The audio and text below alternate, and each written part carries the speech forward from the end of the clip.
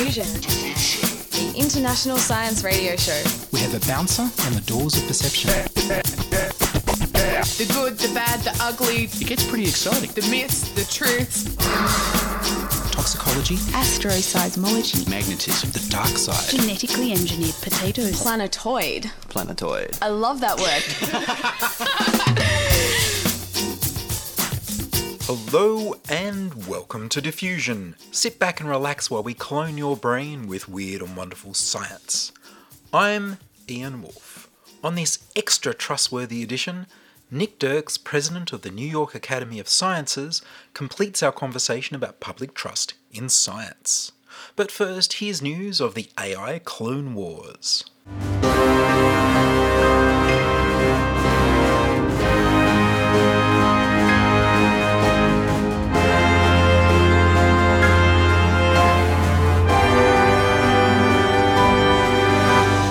Cloned voice criminals?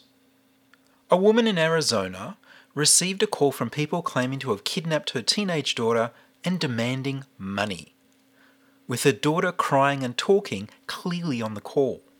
They demanded $1 million, and when she explained she didn't have that kind of money, they settled for $50,000. The woman was with a group of friends. One phoned the police while the other phoned her husband. Her husband was able to verify that their daughter was safe and where she was meant to be. The criminals had cloned her daughter's voice using an artificial intelligence tool. The mother said it was completely her voice, it was her inflection, it was the way she would have cried. I never doubted for 1 second it was her. The latest software needs only 3 seconds of your voice to copy it, although the longer the sample, the better the cloning sounds. Over the last few years, there have been reports of criminals using voice cloning to pretend to be managers and CEOs, instructing employees to move funds over the phone. Now it's faked kidnapping. The FBI response was to tell people to lock up their social media to restrict criminals' access to your personal information. But that's not going to be enough. People can cold call you and hold a marketing or charity conversation with you over the phone and use the recording to clone your voice. Just saying hello might be enough. Or they could find you speaking in someone else's video. Or ultimately stalk you and record you live if you're a target they think is worth the risk. Meanwhile, voice cloning has hit TikTok in a big way. TikTok user Ghostwriter wrote and performed a song in the style of Drake and The Weeknd called Heart on My Sleeve, and then used an AI tool to switch his voice for Drake's, and got millions of streams on TikTok, YouTube, Spotify, and Apple Music before it was taken down. On YouTube, the Universal Music Group claimed there was an unauthorized sample at the beginning of the song. If the performer hadn't used that sample, there would have been no legal justification for pulling the song because copyright has never had to cover the sound of your voice. Does a recording corporation really own your voice as well as the rights to your songs? Shouldn't you own the sound of your own voice if anyone does? Currently, your voice, style or workflow isn't able to be copyrighted.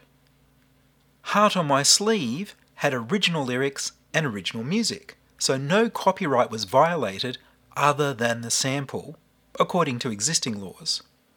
As long as you don't violate a trademark by pretending to be the original people. But of course, if you do commit that fraud of pretending it's a song by a famous artist, then that artist is the one who can claim the income. Imagine if a song with a cloned voice was a big hit, and a famous musician falsely claimed it as genuinely theirs, what was actually a faked song, and then getting sued by the creator of the song.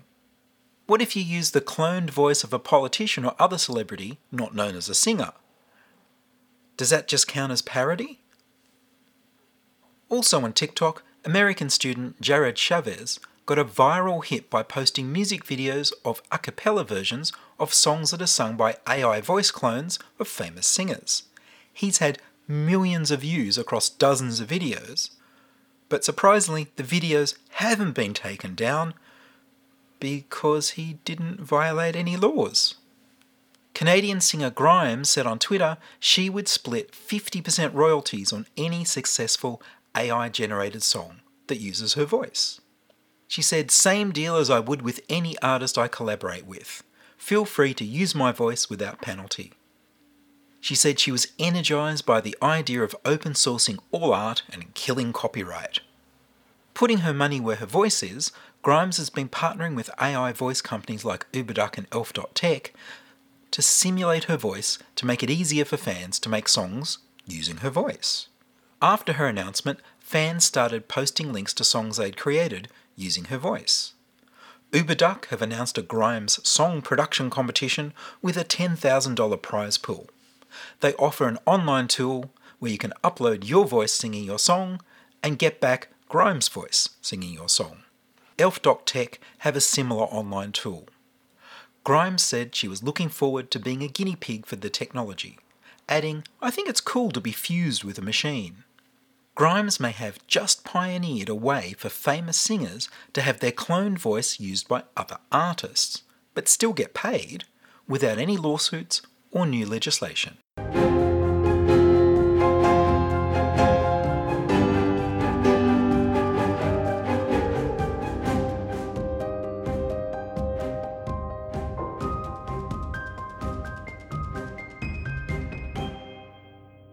You're listening to Ian Wolfe on Diffusion Science Radio. Send emails to science@diffusionradio.com. We're brought to you across Australia on the Community Radio Network and podcast over the internet on www.diffusionradio.com. Science and public trust. There have been movements from all sides of politics away from listening to experts, particularly scientists. Nick Dirks is president of the New York Academy of Sciences, professor of history and anthropology, and formerly chancellor of the University of California, Berkeley. I spoke with him by Zoom and continued our conversation by asking him, what is it about vaccines? Why is it? What is it about vaccines? But to that extent, we could generalize beyond the pandemic and say, there's something very strange going on when you think about pandemics, when you think about some of the other major issues that confront science, say around climate and climate change, or around technology, artificial intelligence, machine learning, ChatGPT. You find that in all these cases, there are such serious issues around them and such deep fears that are associated with them that we see almost a kind of resurgence of, dare I say, pre-modern thinking taking over and subjecting science again to this kind of skepticism at best and fear and deep distrust at worst. Climate, people are talking about extinction events. AI, just a couple of weeks ago, there was an open letter from many practitioners in the field of artificial intelligence who called for a 6-month pause on the grounds that we were developing technologies that we would not be able to control and that have the potential to cause great harm. And in some cases, again, you keep hearing this phrase, to cause extinction events. We're thrust back to that moment when the asteroid hit the Earth and killed off the dinosaurs, and we see that reverberate all over the space of science and our public sphere today, in ways that make one think that science is absolutely critical for all these things that we're talking about on the one side, but on the other side is not terribly well matched against the power of thinking about the possibility of the extinction of the human race. There seem to be this extra layers going on where there are pundits, there are people who take advantage of people's distrust of government, distrust of experts, and push it just that little bit further so it becomes a little bit politicized, but not in a traditional sort of way necessarily. So I know people who are otherwise very educated and intelligent who were so distrustful of the new COVID vaccines that they turned against the vaccines they'd been taking all their life. Suddenly they were suspect as well. So they weren't going to have a flu vaccine every year anymore. But there seemed to be a movement to use people's distrust of science. So they pick and choose which ones they're going to believe and which ones they're going to disbelieve. And how do we guard against abuse of science that way? Yeah, no. It's great question. And of course, it's not as if people are when they're getting frightened about vaccines or finding all vaccines, in spite of the fact that we know vaccines are associated with the extension of the human lifespan by almost double over the course of the last 100 years. We know that on the one hand. So are vaccines bad?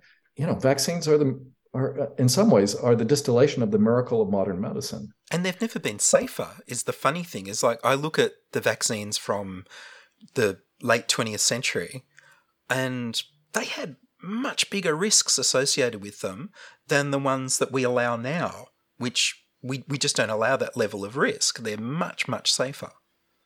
Oh, completely. Yeah, no, just a little aside is that the history of vaccination and the development of vaccines goes back to the 19th century when variolation was discovered and basically the smallpox vaccine was introduced in India based on local practice, in fact, which was then picked up and used by British colonial administrators. But then it was taking the live vaccine and reintroducing it in small doses through a process of variolation. And of course, it did have major risk attached to it because some people did get the pox and either suffered mightily or even died. And as you say, even 40, 50 years ago, the vaccines were not tested in the same way. They weren't nearly as safe. We have a level of safety now. And also, we're monitored when we take the vaccines, and people are looking for, even what are statistically tiny risks associated with them. But they seem to, again, distill this kind of fear about science and the conspiracy thinking and the paranoia that gets associated with things like vaccines takes off in the modern age. And of course, it takes off in part because we have other technologies that are very good at spreading these theories and expanding these fears, namely social media and all the different modes of communication that now can take a scientific fact turn it upside down, distort it, and then distribute it across to millions and millions of people. Do you think there's a bit of contamination from people's loss of trust in governments when there's been all sorts of scandals of things not being the way they told us they were, and that sort of going across to all experts, and particularly when governments use scientific expertise, so they think, lockdowns, they weren't really for scientific reasons, that was just the excuse. They were waiting to do this all this time. Sort of very odd thinking, because we've had pandemics before, but it's where a lot of people seem to go. There's a book written by a sociologist at Columbia University, Gil Eyal, called The Crisis of Expertise, and he's argued in that book that it's not that science is distrusted across the board. There are all kinds of areas of science that people accept. You're holding, nobody can see this on the podcast, but you're holding a coffee cup. And I assume, and you assume, and I think anybody who would see you would assume that if you drop the coffee cup, it would fall on the floor and probably shatter, that gravity would operate with respect to it. And it's one of many principles in science that we accept. And nobody goes around, well, very few anyway, nobody I've seen recently goes around saying, gravity is a scientific idea that is being thrust upon us, and clearly that was a bit of a problem for Einstein and for Newton and Galileo when they came up with theories about the relationship of the Earth to the sun and heliocentrism and the like that people didn't accept and people didn't like. Galileo was put under house arrest for his entire life, and so on and so forth. We know that that some of these issues that are settled today were not settled 100, 200, 300, 400 years ago. But there's that whole area of settled science, which basically is not contested, and then there's an area around it of contested science. And typically, and this is Ayal's argument, those areas of science are where science has been used by governments to make policy. Now, in the area of public health, we know that public health departments, in fact, almost across every nation, have extraordinary powers. They can suspend the normal order of things by calling for an emergency. One of the things that I know in the US, and I don't know if this is true in Australia as well, but I suspect it is that even local health officials, public health officials, can basically close down, the local county or town if there's a perceived health risk of one kind or another, whether it's bacteria in a milk factory that's been identified, salmonella in a chicken manufacturing plant or what have you. And they were given these powers because the need for quick action has been shown to correlate with public safety. But it still is extraordinary power that is accorded to them. And so epidemiologists, in a way, have as much power as people in departments of defense and state, where there's national security that can always be used as a kind of alibi for, again, the declaration, say, of a state of national emergency. But here we have, the move of biomedical knowledge through the agency of public health officials taking on, this huge political power. And of course, it's often, and again, going back to what you were saying before, it's often based on educated guesses, hunches, knowledge to be sure, but incomplete knowledge almost always. And that then becomes the area of contestation. That becomes the kind of place where people can say, science is fine as long as, it's not enacting policies that will impact me and make me have to change what I'm doing. And even if there's a clear and present danger, as the saying goes, people aren't very good at assessing risk and danger when it's something that's very close to them. People have to be chased out of their houses when there's a forest fire and they know that it's coming at a very, very fast pace and the winds are against them and the like. But they want to stay in their homes. They want to protect their homes. All kinds of things all kinds of emotions get brought into play when it comes to changing your ordinary life and doing something extreme, which in the case of public health is often the case. So I only mean to use that example to say that I think the issue here is as you say, it's as much about government as it is about science. It's about where science and government go together and then seem to be exercising extreme and arbitrary power over your ordinary life. There seems to be this strange application of critical thinking only to certain areas and not to everything else.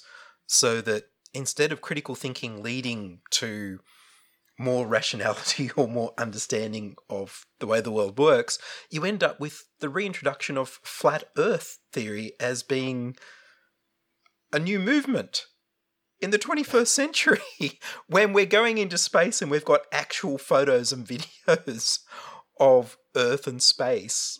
How can people be using critical thinking to come up with completely wrong ideas? Well, it may be critical thinking in the sense that it's thinking which is critical, but of course, it's not necessarily highly educated in those cases. I think about this a lot from the point of view of my past as an academic and indeed as an academic administrator, trying to understand why it has been the case that universities, which of course house vast numbers of scientists who do amazing work, whose work, whether it starts as theoretical or applied science, often is translated into products, into drugs, into all kinds of things that not only make our lives more convenient, but also make them healthier and make them better in all kinds of very discernible ways. And why is it that, universities too have been subjected to this heightened level of distrust and skepticism? To some extent, you think about the extent to which the universities have become more. The U.S. certainly have become more expensive, harder to get into. They seem to be more and more elite. They seem to be more and more removed from ordinary social, cultural, political life. There have been accusations, many of them ventilated on cable news and social media, of the left-wing extremism associated with universities, and they become very convenient things to fear or to even hate. And the further away, the easier it is sometimes to just believe the most extraordinary stories that might be predicated on a kernel of truth, but get blown up into a massive conspiracy theory or something like that. And again, you look around and you see that we're often finding that science just doesn't exist as an independent field of inquiry anymore. It's just connected to all these other things. It's connected to these institutions. It's connected to government and distrust of government. It's connected to universities and and sometimes just plain old envy and resentment of the lives of experts who seem to be living good lives and having tenure and lifetime security and all of those things that in a world of precarity where there's more and more inequality and more and more concern about economic well-being, that you see these fears just kind of escalate without control. It's going back to what we were saying in the beginning. The anti-vax movement is made up of some people who are highly educated.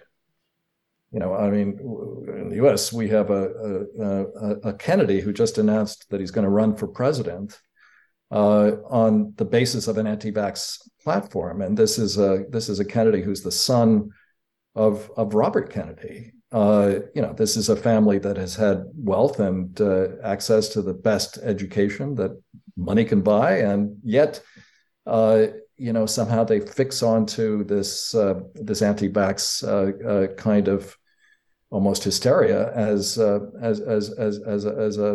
way of trying to gain some kind of control over a world that seems to be beyond control or beyond one's own control, for sure. So it's unfortunately it's the case that science is just connected to all of these other kinds of stresses and anxieties and pressures in everyday life, and we can't abstract it from that because that's not how people think. So we're confronting a really interesting moment for science and for scientists. On the one hand, science is making extraordinary progress. It's doing that in the biomedical domain. It's doing it around new mRNA technologies, as we've seen. It's also doing it in terms of CRISPR-Cas9 and gene editing, and amazing potential for actually dealing with disease in ways that we've never been able to do before. We're making incredible progress when it comes to technology, and artificial intelligence promises to open up even more than before the resources of the world's knowledge to everyone, and to do so in ways that may help us do everything from write boring memos by calling upon GPT to finding out that we can discover new drugs, and we can identify new parts of the human genome and body that we haven't been able to do before. We are able to predict and think about the future of the planet in ways that might allow us to really think about how best to mitigate climate change and to actually sustain the great gift that we have on this earth. But all of these things go along with their opposites, and the skepticism about all three areas of inquiry, and also the fears that are unleashed by thinking about, as I said before, the potential extinction events associated with all three. So it's the best of times and the worst of times for science and for scientists. But I think that there's no doubt science is going to be at the center for some time to come. Well, Nick Dirks, thank you very much. Thank you, Ian. That was the second and final part of my conversation with Nick Dirks, President of the New York Academy of Sciences and Professor of History and Anthropology, talking about the problem of public trust in science. And that's all from us this week on Diffusion. Are you a scientist, artist, biohacker, or maker who'd like to be interviewed about your work? Would your company like to sponsor Diffusion? Send your contributions, opinions, helpful suggestions, and donations to science@diffusionradio.com. That's science@diffusionradio.com. Please subscribe to the Diffusion Science Radio channel on youtube.com/c/diffusionradio and rate the show on iTunes. Tell your friends. Follow me on Twitter @IanWolf. The news music was Rhinos theme by Kevin MacLeod of Incompetech.com. I produce Diffusion, which is broadcast around Australia to 28 stations on the Community Radio Network, including Radio Blue Mountains 89.1 FM in New South Wales, 8CCC in Alice Springs and Tennant Creek, 2 MVR in Nambucca Valley, 3 MBR in the Mallee Border districts of Victoria and South Australia, City Park Radio 7LTN in Launceston, Tasmania, and 2XXFM in Canberra. Diffusion is narrowcast on Indigo FM 88 in northeast Victoria. Diffusion is syndicated globally on astronomy.fm. Subscribe to the podcast on the Diffusion website, www.diffusionradio.com. That's www.diffusionradio.com, and check the website for links, photos, and videos about this week's show. If you enjoyed the show, you can explore more than 1,000 previous episodes archived on diffusionradio.com, where the shows are labeled by keywords so you can focus in on the stories you want to hear. Make a donation through paypal.me/IanWolf, or join my patrons at patreon.com/diffusionradio. I'm Ian Wolf. Join us inside your audio device of choice for more science wondering next week on Diffusion Science Radio. Science is fun. It helps you to learn, to know, and to appreciate. When you study science, you may go on field trips. You discover the marvelous interrelationships between all living things. You learn to read the history of the Earth as it is written in rocks and fossils. You find out what makes things tick, everything from a molecule to a living organism. In the study of science is found the most useful and satisfying knowledge of man. Knowledge of his physical world, its past, its present, and its future. And in your moments of relaxation, now and in the years to come, you will find the study of science leading you into fascinating pursuits. Photography, collecting. Why study science? Study science because you will find in the study of science a richer, more rewarding life.